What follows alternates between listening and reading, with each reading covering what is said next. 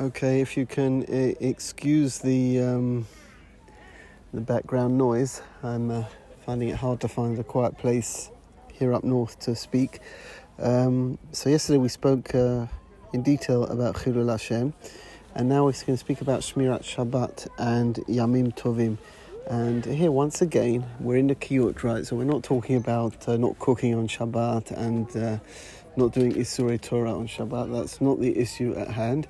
The issue at hand are the things that people are negligent with or unawares bichlal that they are asur. And the main issue that here Ramchal talks about is divrei chol on Shabbat.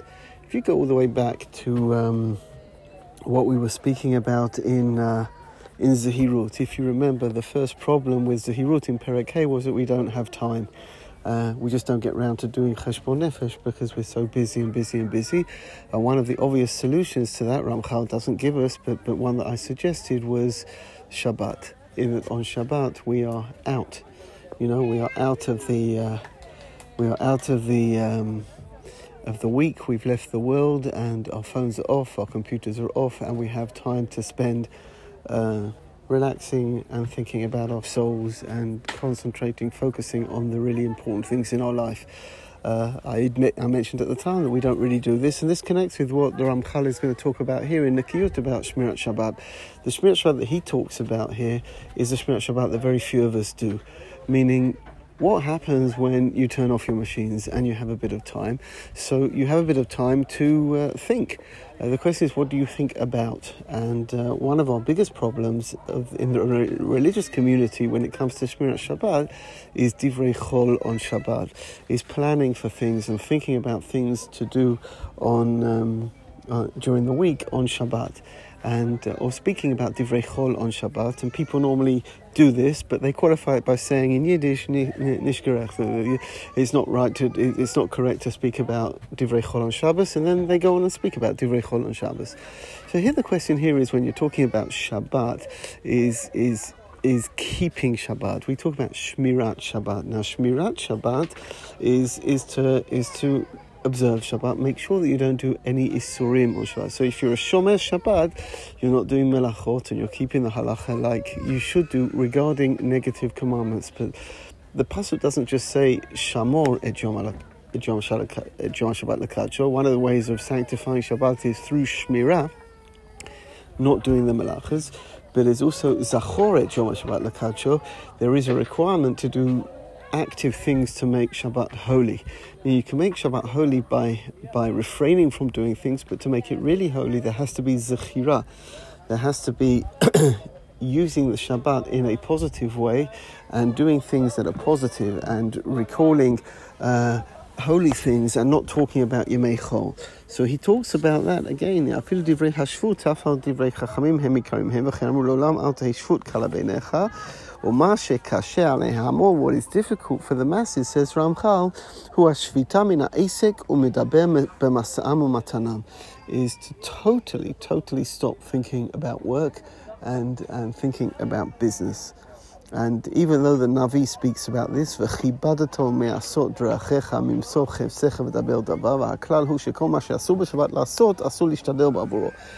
anything you're not allowed to do on Shabbat, you're not allowed to think about either, or to mention.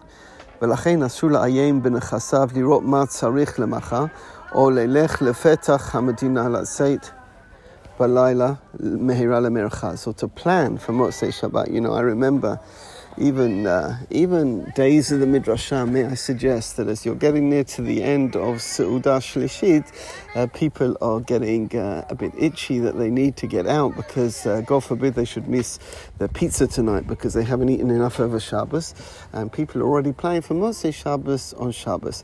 There's something really interesting here, when you go into the world of Chassidut, specifically what I've been exposed to the incredible writings of the Piatzesna in several places about the Kedusha of Seudah Shlishit. Now the Piatzesna says in one, I think it's in Savzi Ruz, he describes Seudah Shlishit as being similar to Ne'ilah. And Ne'ilah, right? Think about Rav Shames doing Ne'ilah on Yom Kippur. and that's what Suda Shlishit is. And we sit every week. We're very makpid in the summer for sure. In the winter, we work very, very hard to make sure we sit down, even if we don't have a big meal. I have a kazayat and I sit down and we sing, and that's what we do, right? But when you tell people today Suda Shlishit is Ne'ilah, and it's the climax of Shabbat, and everything about Shabbat is waiting for Ne'ilah, a lot of people look at it and say, well, really? I mean, in the Balabasim, it's a bit of herring and a bit of kiggle in shul, and listening to the rabbi singing Ismail David, maybe you did nefesh, and that's Ne'ilah, whatever, it's winding up. Now, I think what Suda Shlishit really reflects is whether someone is really keeping Shabbos or not. If someone is keeping Shabbos, not refraining from doing Isurim, but keeping Shabbos, enjoying every minute of Shabbos, enjoying that nituk, that disconnect from the world, and that time to rethink, reevaluate,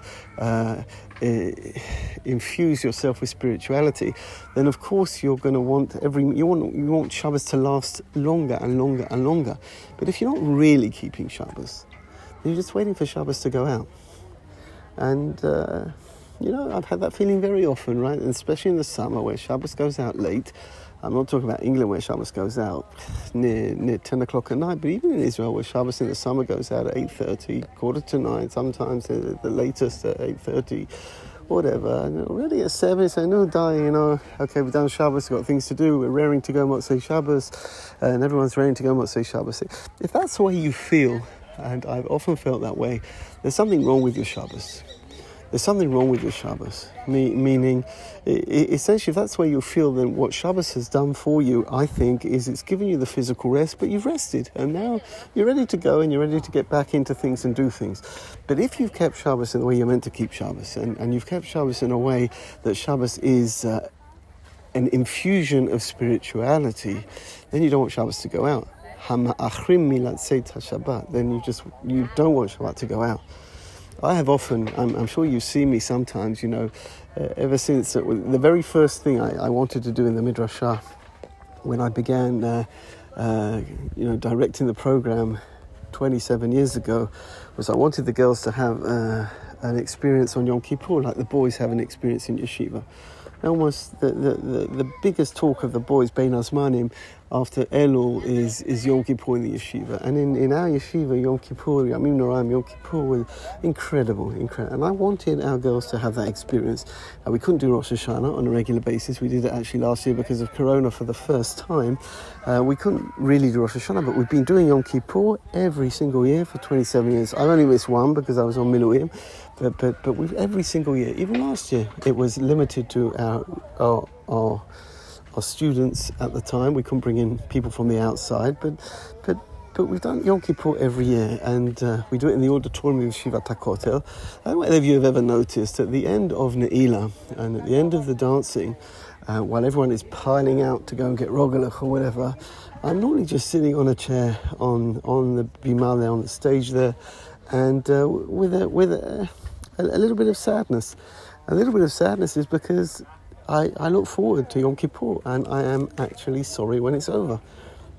I'm not waiting for the fast to finish because it's such an uplifting day, it's such an inspiring day that I would be happy to go on for another hour, another 2 hours. It's not, as long as your body can take it without dehydrating, I would be happy to go on, but it's not possible. You have to stop. The halacha says you have to stop. The halacha says you have to make havdalah, and you can't. It's ogmat nefesh to people to go longer than the time the fast is going out. Rav is always very makpid. However long it takes on Avinu Malkeinu, he's always very, very makpid to finish on time so that people can break their fast. But I have a sadness there, and I understand from a section that's the sadness it should be when Shabbos is going out. Meaning the day has been used for such inspiration. It's like the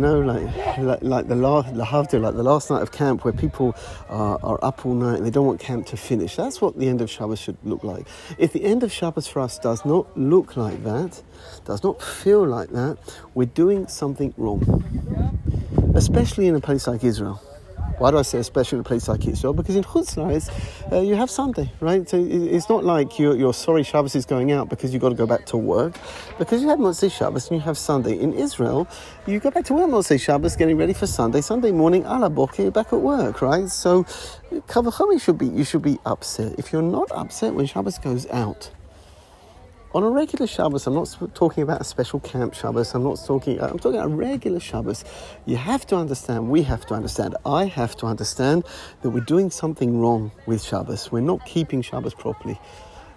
Shabbos has to be, it's not a social, it's not about sitting around a table and speaking for hours on end about Narishkeit. Now, when I was a kid, we weren't so Shomer Shabbos. We were a very traditional family, and the friends around me, they were all kind of, certainly an upgrade on my Shmirat Shabbat. And every so often I got invited to places for Shabbos, to friends, and every so often I actually went. And these from people who they were Shomer Shabbos, right? But I discovered when I went to their houses, I didn't discover it at the time because I didn't know anything else at the time. I discovered it later on in life in yeshiva. But they weren't religious people. They were Shomer Shabbos. But what was Shabbos? Shabbos was sitting around the table, sometimes for 3.5 hours, sometimes for 4 hours, eating, talking rubbish. In a good case scenario, 5 minutes before Birkat HaMazon, there would be a Dvar Torah, which really, for me, in my cynical way, is that this is our get out of jail for free ticket. Right, we've got to give a Dvar Torah, so we'll speak nonsense, Narishkeit, for 3 hours. We'll give a Dvar Torah in the Parsha for 2 minutes, which no one listens to, and everyone just wants to finish because they want to go to sleep now because we've eaten so much. And that was the experience I had of eating at Shmirat Shabbat places. Besides the fact that I haven't got the patience to sit for so long, I find it very difficult to sit for so long doing nothing, even at home after an hour and a half of a meal, enough. But it's not, it's Shmirat Shabbat. We're not doing any Isurim, but we're not being Mazkir Shabbat. Again, for me, this isn't definitive, it's not absolute, but for me, a sign that you're keeping Shabbos is on a regular Shabbos, not a special Shabbos, not a family Shabbos, not a Simcha Shabbos, but on a regular Shabbos, you don't want Shabbos to go out. And that means that you're fulfilling Shabbos, and Shabbos is the way it should be. So what we've done today in Nikiyot, taking a bit of extra time, I really apologise for the background. I'm in some kind of, next to some kind of camping site, lots of little children running around, and but it's the only place I can go to give this over. So I apologise for that. We've spoken about Shabbat in Nikiyut and how a tzaddik is meant to keep Shabbat. And what we're going to do next is very interesting because we're in Nikiyut and we've been going through Nikiyut quite quickly, even though I hardly ever get this far in a whole year, because I'm presuming again that you are reading, but Nikiyut in mitzvot is followed in the Ramchal by Nikiyut in midot. Okay, so we finish with mitzvot, kaviachol, we're going to midot. The only thing I would think about until we start this, please God, tomorrow, is that is Nikiyut in midot. I would have thought that would have been first. If we're going according prioritizing, the priority should be lenakot the midot. But he doesn't. He does mitzvot first, and please God, at some stage tomorrow, Bezrat Hashem, we'll continue with that. Have a good day.